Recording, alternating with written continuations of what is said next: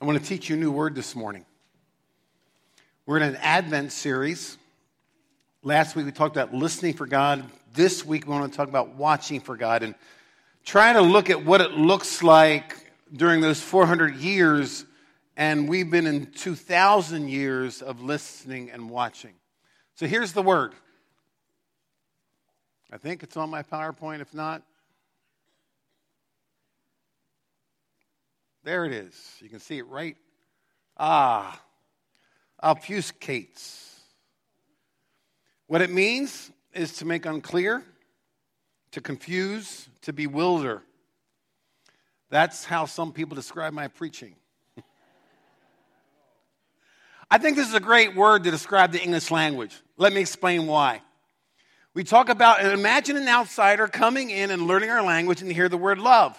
And people talk about loving football and loving Italian food or loving Thai food or loving their dogs or their cats or loving vacation. And then they come along and say, I love you. You know, what does all that mean? Take the word watch. It's something we do. Hunters this past week, out in the woods, were watching and hopefully to see. We talk about watching the news. Think about that for a moment, because what we usually watch is our version of the news. Watch is something we wear. And of course, it's taken on new aspects because literally you can wear a computer as a watch on your wrist today. Watching can be both casual to in-depth. It can engage all our senses or just some. For instance, there are people every week that watch our English language in your bulletin. They're called proofreaders. Let me show you the result of some recent church bulletins. Not here because our proofreaders are great, okay? Here's what one person wrote. The low self-esteem support group will meet Friday. Please use the back door. How about this one? A new loudspeaker system has been installed in the church. It was given by one of our members in honor of his wife. Ouch. Now, we know what they were trying to communicate, but what did they really communicate? How about this one? Today we welcome our guest speaker, Pastor Donald Green, a caring individual who loves hurting people.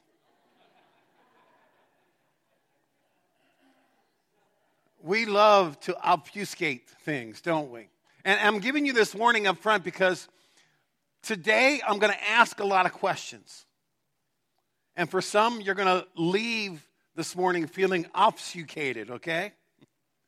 But think back to the 400 years where they were watching for the Messiah.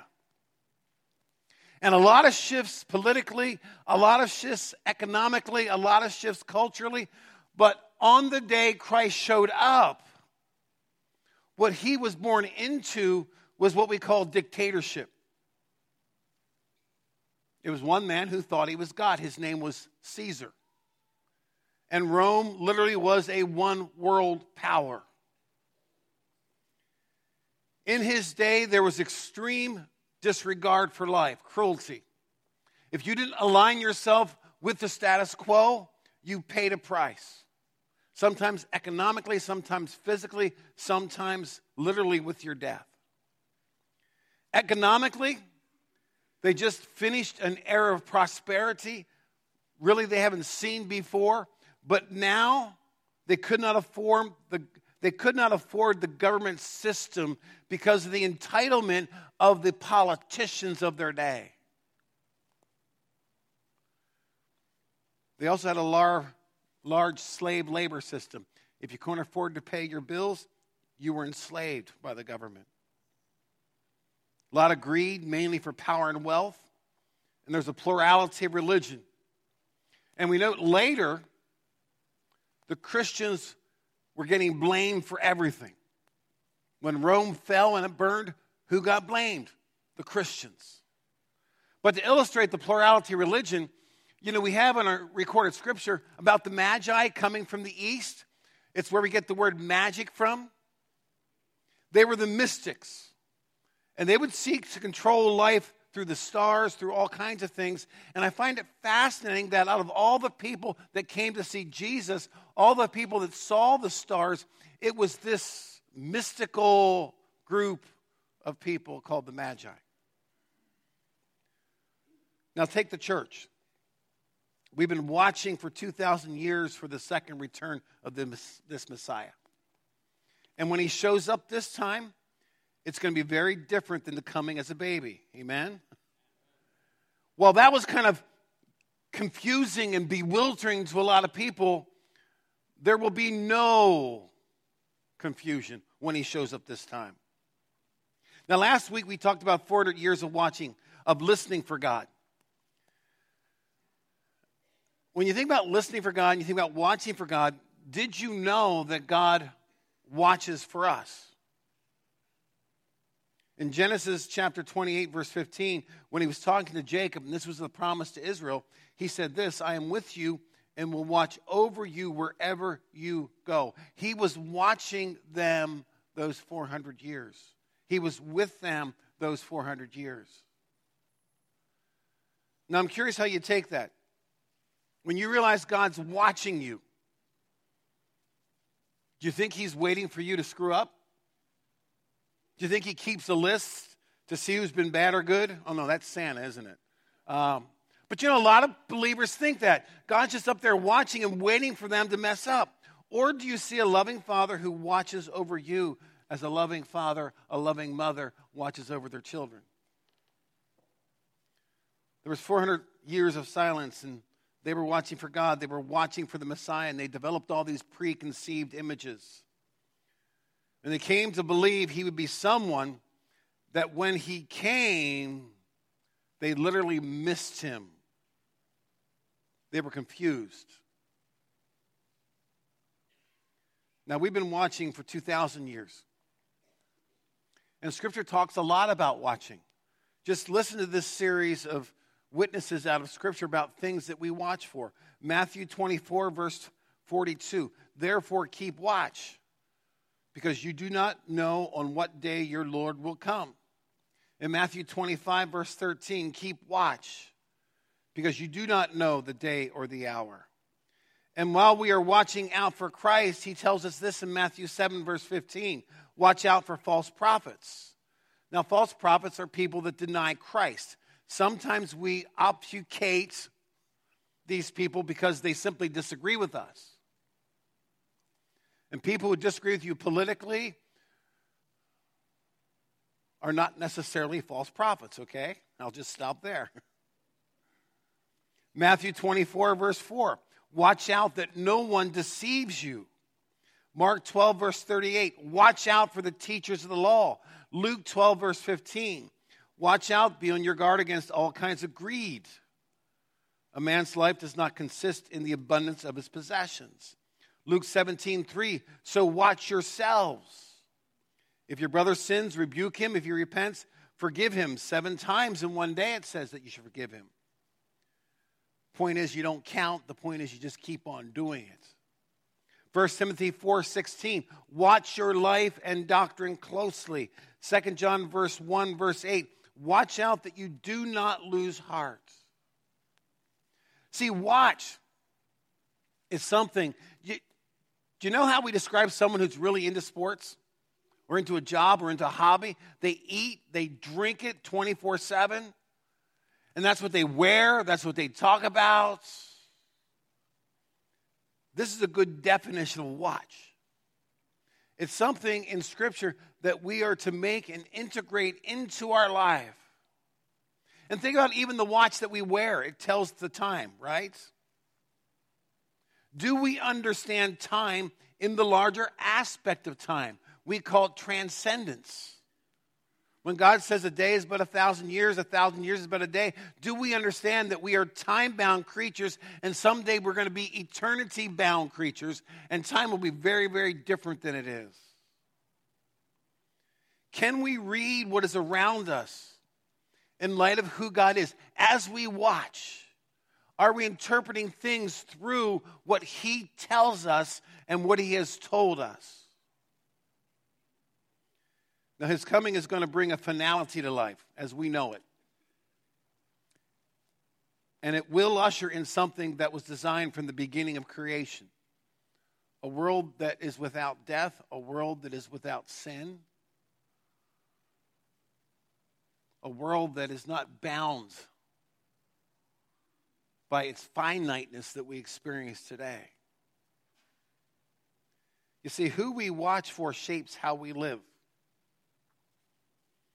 If you simply watch Hollywood and believe their self-perceived importance as to what they say, I find it amazing that somebody can star on TV or star in a movie, and all of a sudden they are the wisest person that we should listen to. But that's who some people watch for. There's music icons.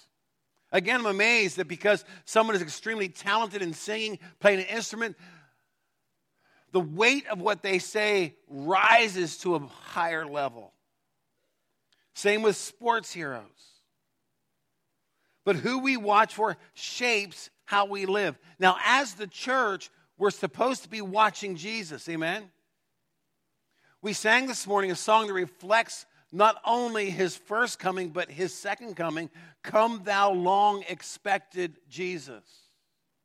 Listen to the words sometime. Yes, it talks about his birth, but it also talks about, and can be put in our time perspective, about him coming again. So let me ask you this question. Where is Jesus today?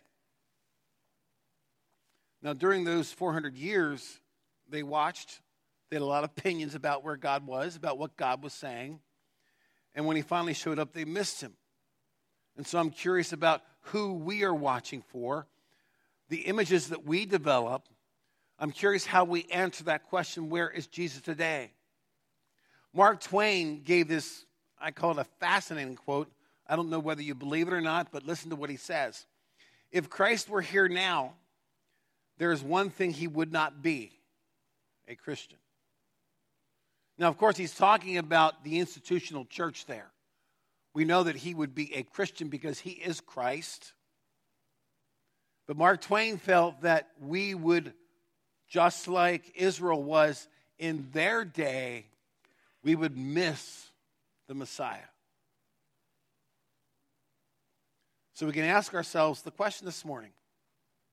Is it possible that with all the wrappings and all the images and all the things that we do in the name of Christ, is it possible that we've done the same thing that Israel had done during 400 years? We form groups and subgroups to fit our image of Jesus, and this is who we wait for rather than Christ himself. So where is Jesus right now? And what does he look like?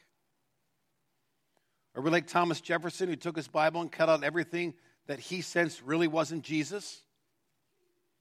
Are we like the Jesus Seminar in 1975? A group of scholars got together and they effectively did the same thing, and they wrote off 18% of the New Testament because they said, this isn't Jesus. Now, I know what you're thinking. You're sitting there thinking, my Bible isn't cut up. I didn't agree with the Jesus Seminar for those that were around in 1985. But what kind of images are you buying into? You're buying the Semantic version. You know, the Hollywood paints these pictures based on us, and we buy and sell. And have you noticed that often in our movies we have this American version of Jesus? Long flowing hair, funky robes, clothes. He's mellow, kind of like he was smoking something that week. He's always calm. He never gets upset. There's this massive love feast. Everyone loved Jesus, right? And we somehow set aside that whatever he said and did made people want to kill him. And they did, or at least they tried to. So let me go back to the question about where is Jesus right now? Let me read a passage of Scripture. You can follow with me. It's in Ephesians chapter 1, verses 17 through 22. And listen to how that question is answered by the Apostle Paul. Ephesians 1, verse 17. I keep asking that the God of our Lord Jesus Christ, the glorious Father, may give you the spirit of wisdom and revelation so that you may know him better. I pray also that the eyes of your heart may be enlightened in order that you may know the hope to which he has called you, the riches of his glorious inheritance in the saints, and his incomparably great power for us who believe. That power is like the working of his mighty strength, which he exerted in Christ when he raised him from the dead and seated him at the right hand in the heavenly realms, far above all rule and authority, power and dominion, and every title that can be given, not only in the present age, but also in the one to come. God placed all things under his feet and appointed him to be the head over everything for the church, which is his body, the fullness of him who fills everything in every way. Look at this glorious exaltation. He's alive. He's on a throne. He's a king above all kings. He rules over the universe. He's the priest that intercedes. He's the triumphant warrior, conquered sin and death, all dominion, every title. Everything is under his feet. God says he is the King of kings and the Lord of lords. And he reigns over the entire universe. He alone is God. He is the head of the church.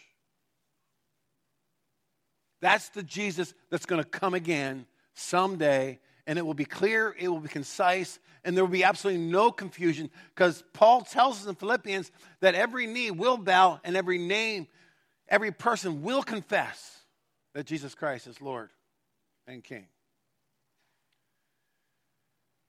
Now we're going to enter a season now of reflecting upon Christ. Not his birth, but his death. I'm going to call those that are going to help us with communion to come forward at this time. And let me remind you in Luke chapter 3, when John the Baptist started preaching about Christ coming, he was calling out to watch for the Messiah. That's literally what he was preaching about. Now, according to history, you need to understand there was at least 25 people when Jesus was coming that claimed to be messiahs. So he was one among many options. Historically, we know this. But here's what John the Baptist said. He proclaimed a baptism of repentance and forgiveness of sins. So the message of the Messiah is twofold when we think about communion.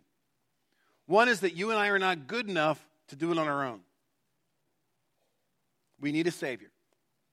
And two, he is the God of creation, which means he restores that which is broken, that which is torn apart, that's what is in disrepair. And that's what communion reflects this morning. It's our need of a Savior, but it's also about the Savior, the Creator that comes and literally restores and makes all things new. Amen?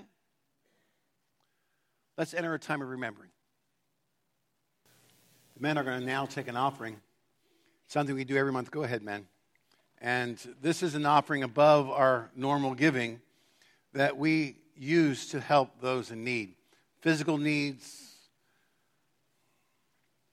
that many in our church as well as our community have. So as they do that, I want to go back to our theme this morning of watching. I raised all those questions and those thoughts in the first half because I've come to believe that most people have a deficient picture of Jesus. Those outside of the church as well as those inside of the church. I don't believe that we live like he's alive. I don't believe that we live like he has the power to make a difference. I don't think we live like he has the authority over this world. And our images of Jesus is like someone we do not give our lives to. I want to read another passage of Scripture. It's Revelation 19. Just listen. Listen to this. You can follow along the screen. Because it describes this Jesus that we claim that we come to worship every single week, that we claim that we watch for, that we claim we believe. John writes these words. I saw heaven standing open, and there before me was a white horse, whose rider is called Faithful and True. With justice he judges and makes war. His eyes are like a blazing fire, and on his head are many crowns. He has a name written on him that no one knows but he himself. He's dressed in a robe dipped in blood, and his name is the Word of God. The armies of heaven were following him, riding on white horses and dressed in fine linen, white and clean. Out of his mouth comes a sharp sword with which to strike down nations. He will rule them with an iron scepter. He treads the winepress of the fury of the wrath of God Almighty. And on his robe, on his thigh, he has this name written: King of Kings and Lord of Lords. Going back to the Ephesians passage, remember Paul said that all rule, all power, all authority, every title that can be given, all things are under his feet. He is the head over everything. I mean, there's unparalleled claims. He has complete supremacy. He's exclusive. There is no other God. Every knee shall bow. Every tongue will confess. There is only one way. And while he's exclusive, he's also inclusive. And this is what got the New Testament martyrs and the martyrs today killed. So where is this Jesus, and why does it matter? In a foggy world of despair, where there is no authority, there is no right and wrong, there is no power, why does it matter? Because Jesus is the only one that can deliver on this promise. And our hope is in him. John 3:35, the Father loves the Son and has placed everything in his hands. Colossians 1, verse 17 and 18, he is before all things, and in him all things hold together. He is the head of the body, the church. He's the beginning and the firstborn from among the dead, so that everything he might have the supremacy. He lived a life that we could not. He died a death that we should have. He rose again that we might have life, just not an ordinary life, but an abundant life, a life worth dying for, a life worth getting killed for. Here's Jesus' final words. From the end of Malachi to us. And then 2,000 years, his written words been silent. But here's what he left. In Matthew 28, then the 11 disciples went to Galilee, so the mountain where Jesus had told them to go. And when they saw him, they worshiped him, but some doubted. Do you feel like that? You look around, you see everything going on. We know the truth, but it's kind of like, does he really know what he's doing? Then Jesus came to them and said, all authority in heaven and on earth has been given to me. Therefore, go and make disciples of all nations, baptizing them in the name of the Father and of the Son and of the Holy Spirit, and teaching them to obey everything I've commanded you. And surely I am with you always. The very same thing he said to Jacob in Genesis, to the very end of the age. God is nothing but consistent. He said, go out and meet them. Tell them about me. Watch for me. And as you watch, have a glimmer in your eye, because you know the end game. And you know when he comes on his horse, that we can celebrate and we can worship with absolutely no fear, but only unimaginable victory. Amen? Let's stand together, and we're going to sing a closing song. It's really a reprise of something we already sang. And let's celebrate this King of Kings and this Lord of Lords.